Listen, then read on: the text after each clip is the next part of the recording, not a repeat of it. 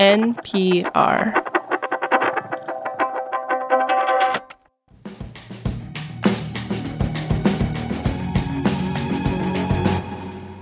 Robert Smith, you're carrying an NPR tote bag. I am. Summer is just around the corner, and so I need to make sure I have all of my beach gear together in one place. So I have my sunscreen here. Oh, important. Oh, don't want to get that all over myself. I got a portable radio so I can rock out. Okay. Your local public radio station, I hope. And a little light beach reading. This one's called The Summary of Commentary on Current Economic Conditions. Better known as the Beige Book, this obscure government publication that we are obsessed with here at The Indicator. But I would argue that it's not a beach read. Yeah, it's a little light on plot, I will admit, but there are some great lines in there, little anecdotes about how the economy is doing. The only problem with the Beige Book is that when I put it down in the sand, it's really hard to find again because it's beige. It blends right in. You know what doesn't blend in, Darian? It's the Beige Awards, our 8 times a year salute to the art and science of telling stories about the economy. I'm Robert Smith. And I'm Darian Woods. Not to spoil your summer read, but today we're going to reveal all the twists and surprises in the most recent Beige Book. And we're going to give out awards. The TV writers are also on strike, by the way, so this might be the only good award show that you're going to get this season. All that after the break.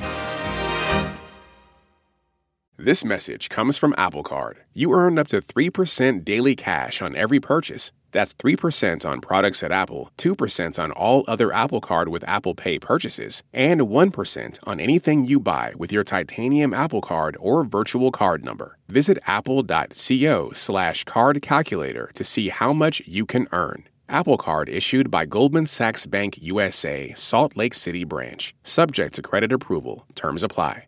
This message comes from NPR sponsor E-Trade from Morgan Stanley. Take control of your financial future with E-Trade. No matter what kind of investor you are, their tools and resources can help you be ready for what's next. Now when you open an account, you can get up to $1,000 with a qualifying deposit. Terms apply. Learn more at etrade.com/NPR. Investing involves risks. Morgan Stanley Smith Barney, LLC. Member SIPC. E-Trade is a business of Morgan Stanley. It's always good to remind everyone how this works. There are 12 regional banks in the Federal Reserve System. Each one carefully studies their local economy and brings back little stories of what they see. Puts them in the Beige Book, and we tell you the best ones. And let's start right in. The first runner-up goes to the Minneapolis Fed. Multiple award winner. They've been on a roll recently. This time they get the silver for introducing a word that I have never heard before in an economic story. Layoffs appeared to increase, but mass layoff events were still low. A Minnesota staffing firm said that businesses were, quote, exfoliating the workers they don't need. I'm gonna read that one more time. Exfoliating the workers they don't need. That is quite the euphemism. I mean, I'm guessing exfoliating workers means laying off only a few people at a time. But you hate to hear companies compare workers to dead skin cells. Yeah, I miss the days when they used to use terms like right-sizing. What was wrong with right-sizing? It's funny the corporate speak that we miss when it's gone. But let's move on to the winner. The envelope, please. And the beige goes to the Federal Reserve Bank of Boston. Boston! The beige will be accepted by Mary A. Burke, senior economist and policy advisor at the Boston Fed. Hi, Robert. Hey, congratulations. Thank you.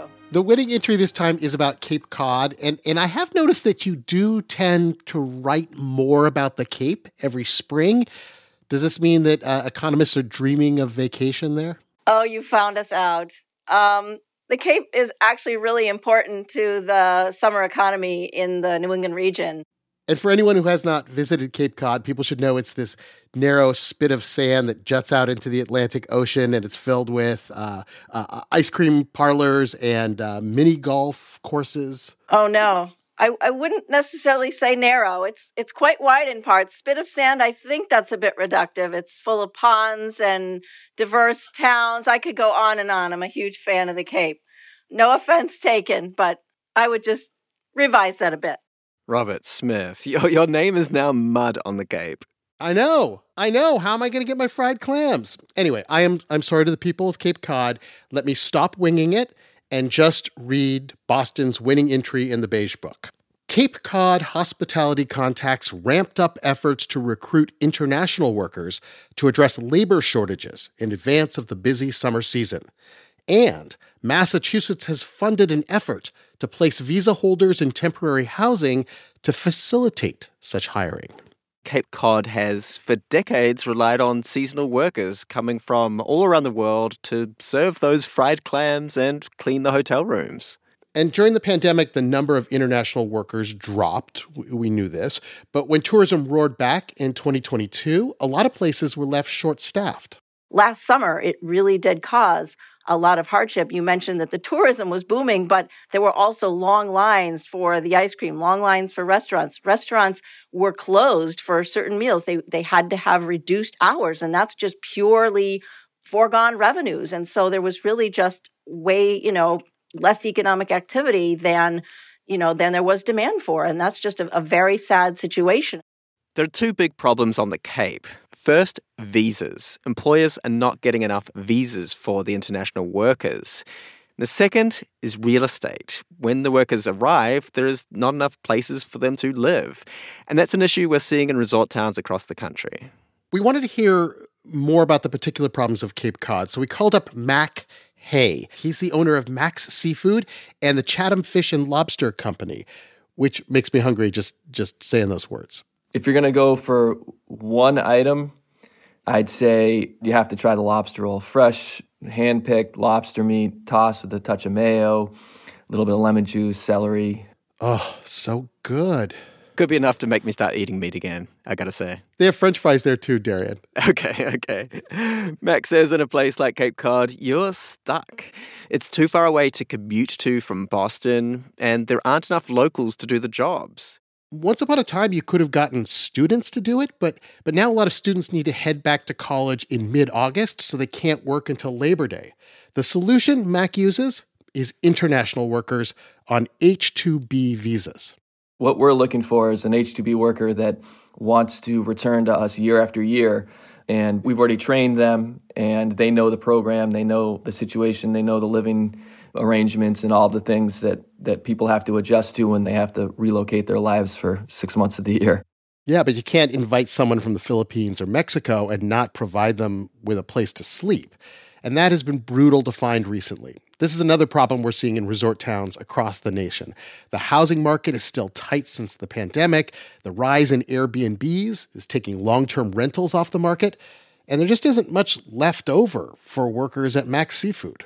And so Max says he has a team of people who frantically search for any available rooms. Mac's company even bought a motel so that he could put some of his staff up there. He bought a full motel. There's 30 rooms there. 10 of those rooms we use for our staff.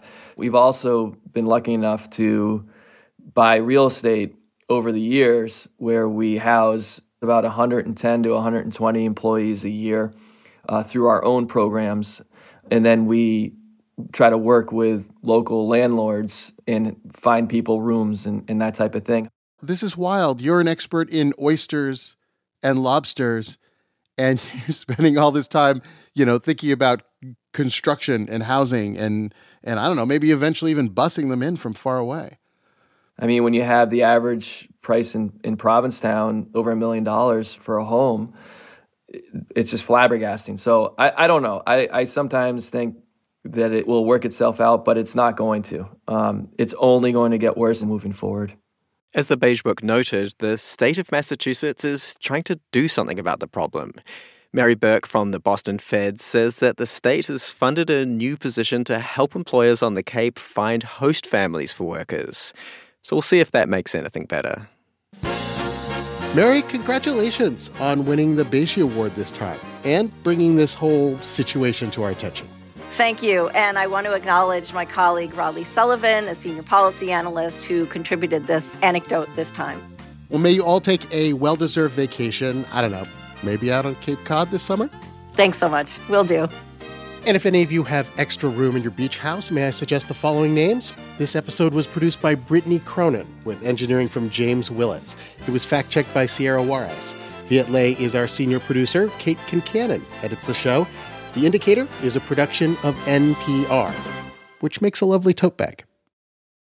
This message comes from NPR sponsor Charles Schwab with its original podcast on investing. Each week, hosts Liz Ann Saunders, Schwab's chief investment strategist, and Kathy Jones, Schwab's chief fixed income strategist, along with their guests, analyze economic developments and bring context to conversations around stocks, fixed income, the economy, and more. Download the latest episode and subscribe at schwab.com/oninvesting or wherever you get your podcasts.